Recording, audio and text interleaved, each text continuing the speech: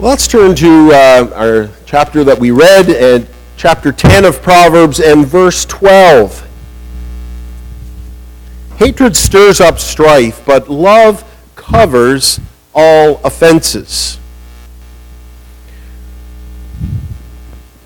Hatred stirs up strife, but love covers all offenses. Last week we looked at Proverbs 28:13, and we saw another way in which people cover their sin.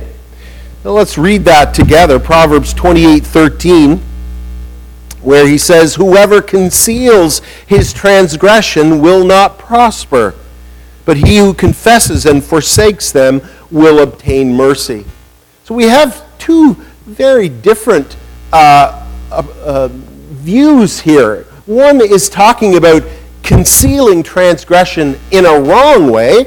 Another is talking about concealing in a positive way. And we're going to look at how the writer makes that distinction. But we saw how people cover their transgression, how we cover our transgression. It doesn't matter if you're a Christian or not. Sometimes we can be expert in doing that. We are also always engaging in self-justification, especially if we lose our temper. We sometimes cross that line from righteous anger to sinful anger. And the Bible warns us about that. We saw how sometimes we conceal transgression by renaming it, as society today does. It will give it a fancy name, an alternative lifestyle, or something of that manner, to make it more acceptable. Laws can be passed to cover transgression. Parades can be engaged in to celebrate transgression in an attempt for society and individuals to cover over and to do what they can not to face head-on that sin. And as a result, when sin is not confessed, when it's not faced up to, it leads to disaster. It cuts us off from God's grace. We feel no need to seek after that. But we see where he goes on, but whoever who confesses and forsakes them will obtain mercy. Such plain language. Whoever confesses, to acknowledge our sin, but not only that, to engage in repentance, to turn, that our faith is a living faith. Our faith is a holy faith that turns from our sin and seeks and pursues a life of righteousness. So we saw there that a very dangerous way in which we are warned about to not conceal our transgressions. We will not prosper, but the moment we confess them and acknowledge them, come clean before the Lord and bring them out before Him, we are immediately met with His mercy. And we explored that at some length last time. But tonight we want to think about verse 12. Hatred stirs up strife, but love covers all offenses. Or as we sometimes say, love covers a multitude of sins. Now what is he talking about there? What is he getting at? He says first, let's look at the first part of that verse. Hatred stirs up strife. Hatred stirs up strife. Hateful spirits are not satisfied to forgive and to forget. They insist on stirring up, dividing people. It's the complete opposite of what love does. We see that in the work of the gospel. Love reconciles. Love brings people back together. Love builds bridges, even when the person themselves is the offended party. Hatred, on the other hand, not only harbors bitterness in their own soul, but they are not happy until that is being spread abroad. And isn't that the nature of evil? When we are gripped in the grip of evil, we are not satisfied simply to have it within ourselves. We want to spread that among others. We want to see others at one another's throats and divided against one another. But love does the opposite. Wicked people take great pleasure in turning people against one another by whatever, rumors, misrepresenting the facts or throwing a different shade on how something is said. You find that sometimes, don't you? In conversation, you might be talking to someone and they're relating facts about something someone else said. And they may exaggerate a tone to make the other person look bad. Maybe you've done that. And sometimes when we think badly about the person or want to put ourselves in a better light, we will misrepresent maybe not what they say, but how they say it. And that is also an expression of hatred. That is showing a lack of love to your neighbor. It doesn't matter whether they are your enemy or not. How something is communicated is almost just as important, if it's not as important, as what is communicated. Sometimes people do that. And out of a hateful spirit, something can be presented in the worst possible light. And so they will use words that will arouse suspicion or arouse bad thinking about the other person's motives. And we have to be very careful at this point. Jesus gives us instruction about, in so many places, in the Bible as a whole, in terms of dealing with our enemy, that God desires truth in the inward parts. And we don't start to manipulate that given the situation, given how much we want to make of the situation. Do we want to cast ourselves in a good light? Do we want to put our enemies in a bad light? No, at all times, the Lord seeks truth in our hearts. And it's a mark of wickedness and hatred to misrepresent someone else. And in doing so, to stir up strife between individuals. And so we must honor that commitment that we have to the truth.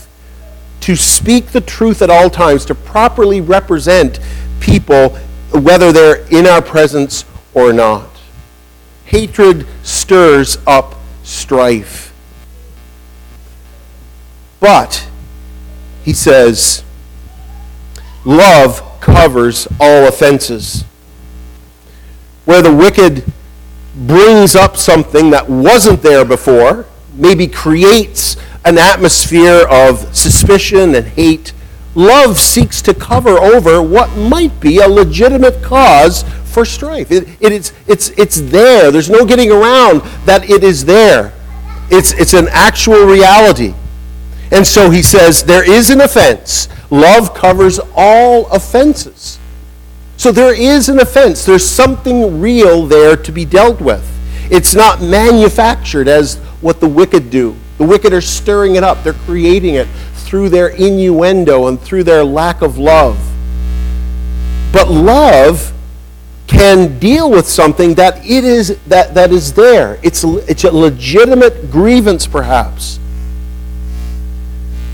And so this is the tack that love takes. That even though it is a legitimate grievance, love, for the sake of the welfare of the person, for the glory of God, seeks a different line of address. We need to think about first what it is not. When he says there, love covers over all offenses, we are obviously not to think that we, through our actions, can atone for someone's sin. That's not what he is saying. We don't have that power, do we? Surely one of the things that we were thinking about this morning was that Jesus, at the center of the throne, the Lamb in the midst of the throne, is the only one that can reconcile us unto God. He is the only one that can deal with those offenses that we have before God. So if that were the case, then Jesus died for no reason. We don't have that power to atone for sins, do we? So that is not what he is saying here. Neither is he saying that that there is no place for us to address sinful behavior in someone else. If there is offense in someone else, the Bible speaks in many occasions, even in the book of Proverbs, that we can take people to task over the things that they have done. Think, for example, what he says in Proverbs 27 at verse 5. Better is open rebuke than hidden love.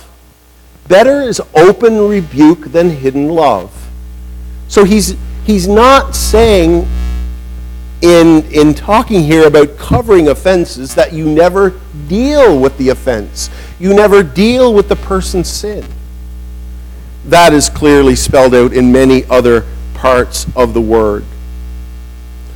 But what he is saying is that love does not draw undue attention to the wrong that the person has done. Instead of exposing the person in an unjust or unloving way, love seeks to endure, seeks to look beyond the offense, the personal offense, to reach the other person. It doesn't put the other person, as it were, on a stage. It seeks to think about the person in the best possible light. And so love endures these wrongs in order to reach the other person.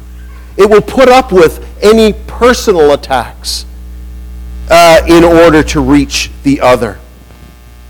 This is an idea that was so prevalent in the minds of many of the New Testament writers that is quoted in the New Testament on several occasions by Peter, James, and Paul. James quotes it directly in James chapter 5 when he says, "He which converts the sinner from the error of his ways shall save a soul from death and shall hide a multitude of sins." James is taking this from the angle of evangelism, that the believer in the world thinks about the unbeliever who may be even in a hostile position toward the believer, but will, for the sake of love, seek to manage the offense, seek to manage any kind of hostility in an effort to reach that person. That their highest goal is that person's soul. And so James says, that whoever converts the sinner from the error of his way shall save his soul from death and shall hide a multitude of sins. James is suggesting here that we are to be aggressively seeking the good of others and to model our Savior in doing that. John Calvin says on this, he says that James teaches that sins are blotted out before God.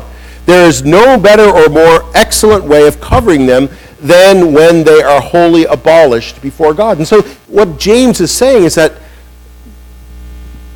when you are dealing with someone like that, your highest goal is not simply to reconcile you to the other person. But James is saying something far greater can be at work here. That not only will the offense between you and that person be taken out of the way, but hopefully that the person will be reconciled to God and that their sins as a whole will be dealt with by God. That's what James is getting at there. He shall save his soul from death and hide a multitude of sins. And so Calvin says they are wholly abolished before God. So you can see what is at stake here as James puts that verse in a light that goes beyond simply one-on-one relationships. It takes that person to a higher level. Peter quotes it, of course, in terms of the fellowship among believers in the church. Above all things, have a fervent love among yourselves, for love shall cover a multitude of sins.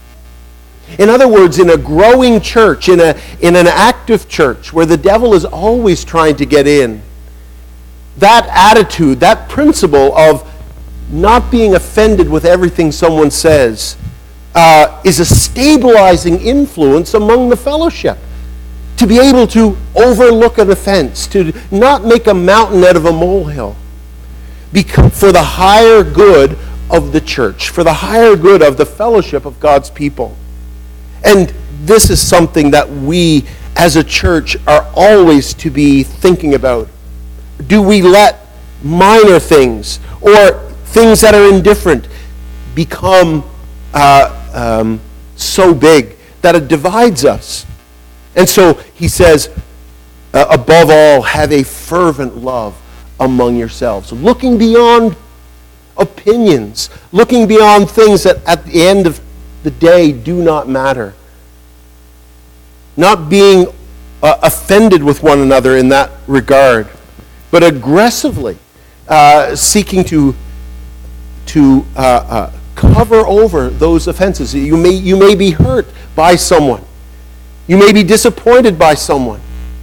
But you feel, for the sake of the unity of the body, the welfare and the health of the church, you're able to absorb that offense. Paul suggests in 2 Corinthians 2 that we have to be proactive on this regard, knowing that the devil is always at work. That this falls within the strategies of the devil himself. Paul says, anyone whom you forgive, I also forgive. Indeed, what I have forgiven, if I have forgiven anything, has been for your sake in the presence of Christ, so that we would not be outwitted by Satan, for we are not ignorant of his designs. Paul is understanding this application of this principle that the writer of Proverbs is talking about in terms of undermining the work of the devil. He says, we are not ignorant of his designs. And so that overlooking an offense, this idea of covering an offense, becomes a stabilizing influence in the life of the church. It becomes a way of doing spiritual warfare against the powers of darkness, who is always trying to subvert the unity within Christ's church. Paul himself, so we've seen James, how he has applied it, Peter, how he has applied it, and Paul in, I think, 1 Corinthians 13, perhaps more indirectly, but nevertheless is there. Love bears all things, believes all things, hopes all things, endures all things. Rather than retaliating, we seek to put the other person in the best possible light and deal with them in that regard. One person has said, where a hard severity sees nothing but sin, love sees a reason which puts conduct in another light and makes it appear pardonable, if not worthy. We may give the person the benefit of the doubt and say, well, that person may have something going on, maybe in their home or in their life, that's maybe causing them to act in such and such a way.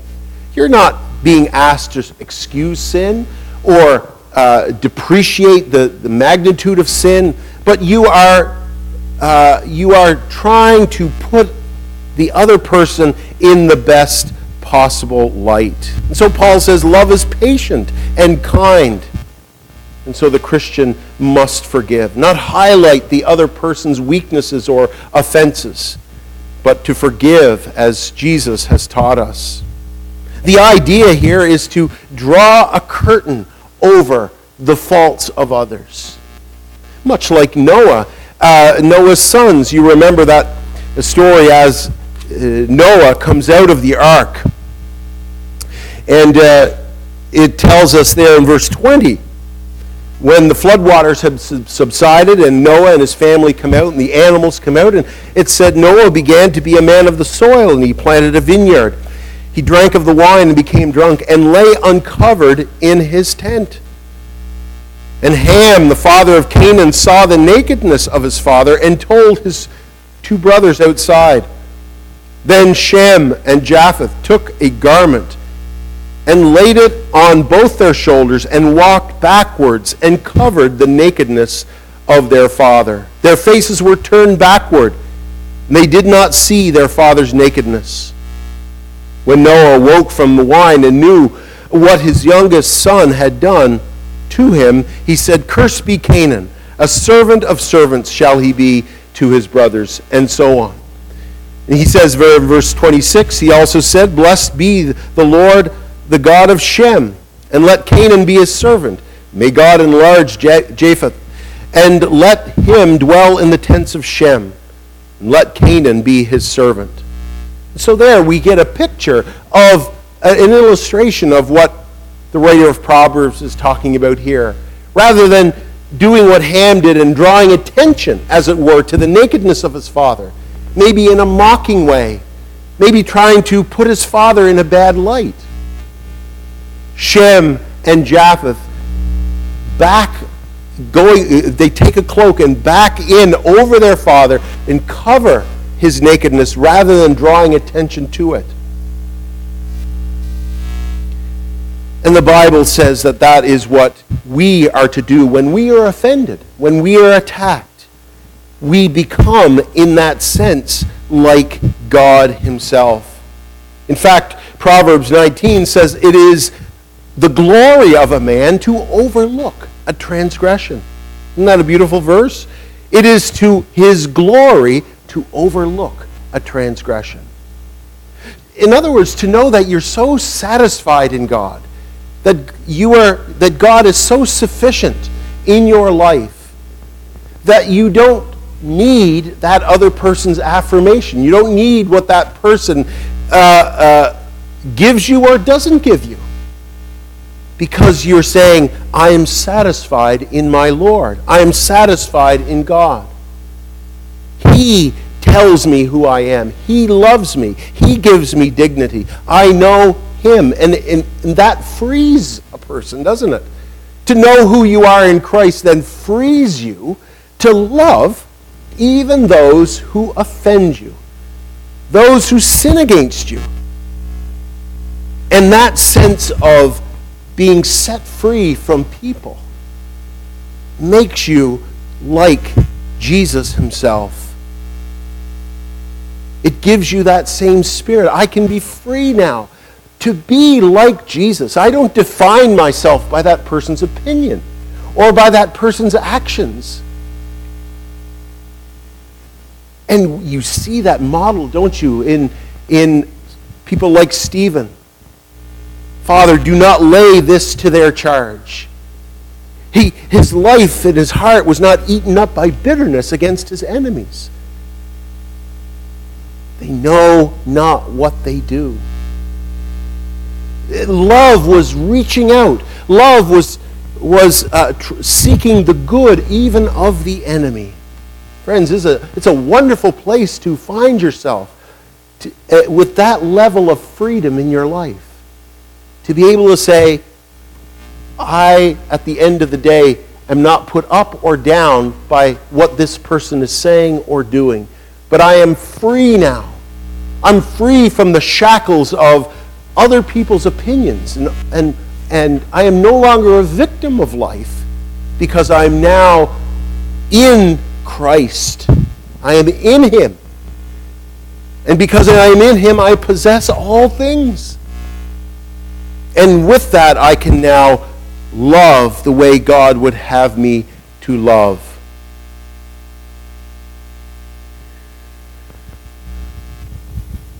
And this is how we manage what the writer of Proverbs is suggesting to us here. It's looking unto Jesus. It's saturating ourselves in the gospel, thinking about what Jesus has come to do for us. Charles Bridges says that what is our brother's sin against us compared with our sin against God?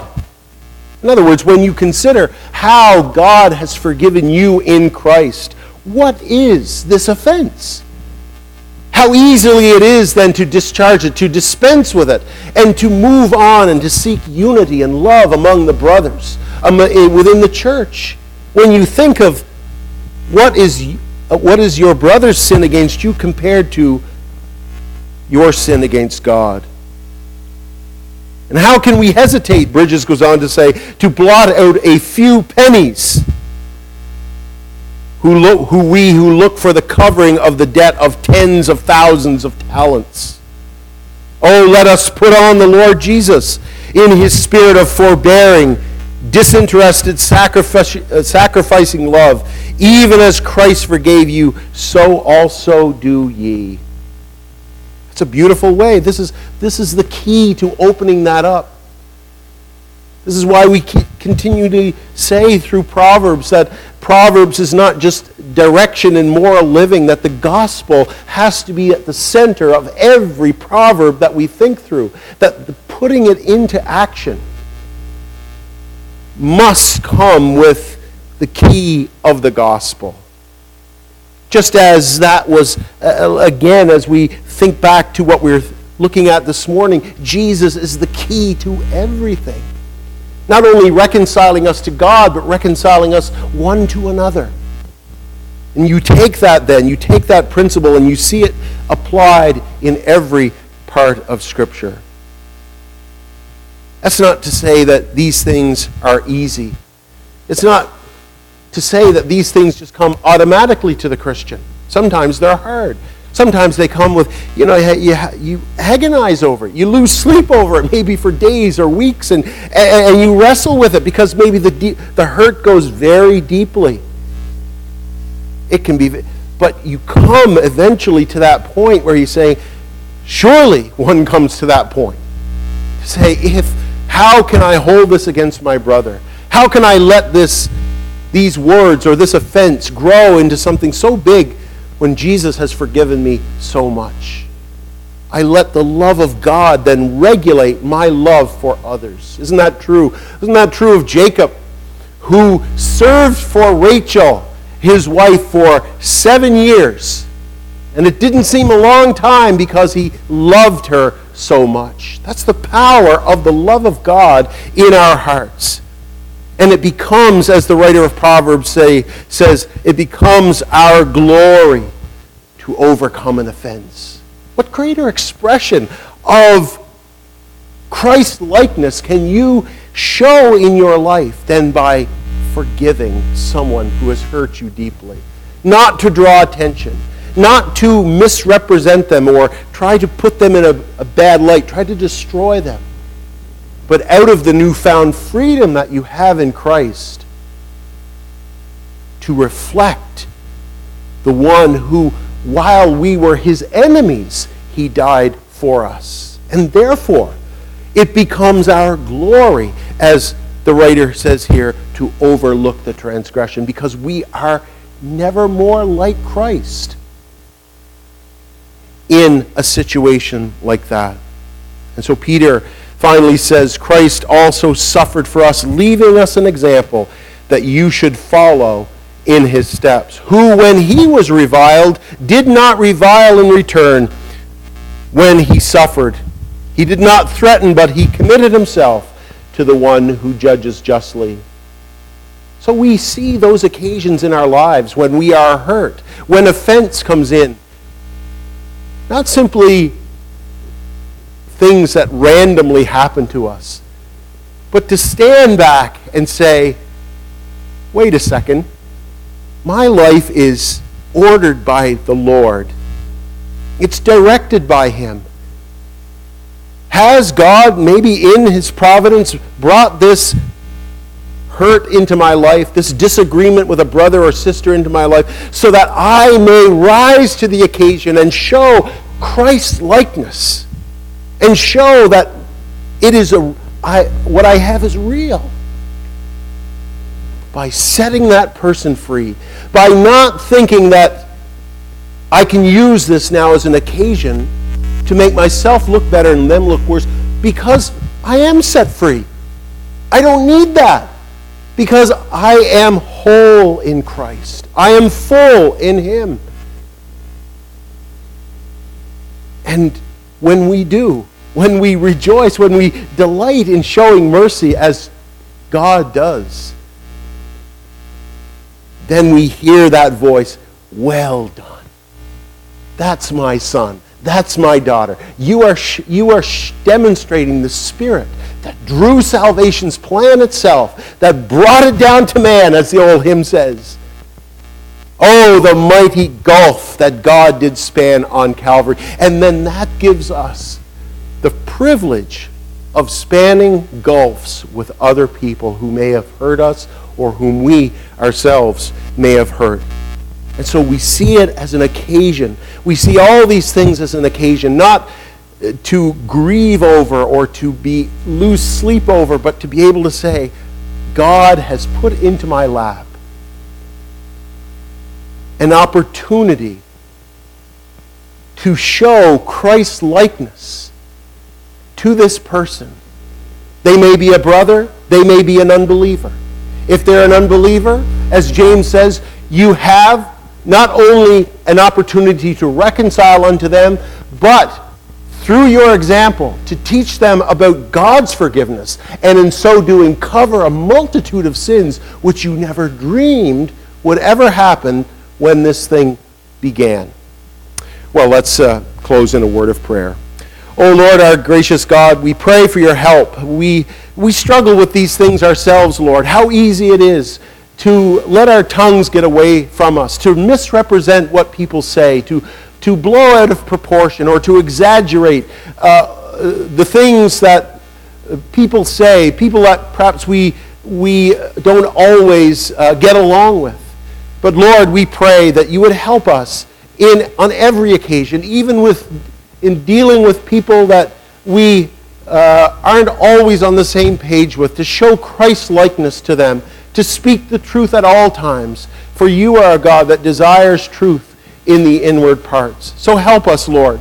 Help us as we sometimes struggle, when we don't see these things as opportunities to grow in our faith.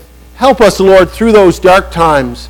Ever remind us, O Lord, of your truth, that just as your love for us covered and canceled and atoned for the multitude of sin in our lives, help us, therefore, to be Christ-like in our dealings one with another.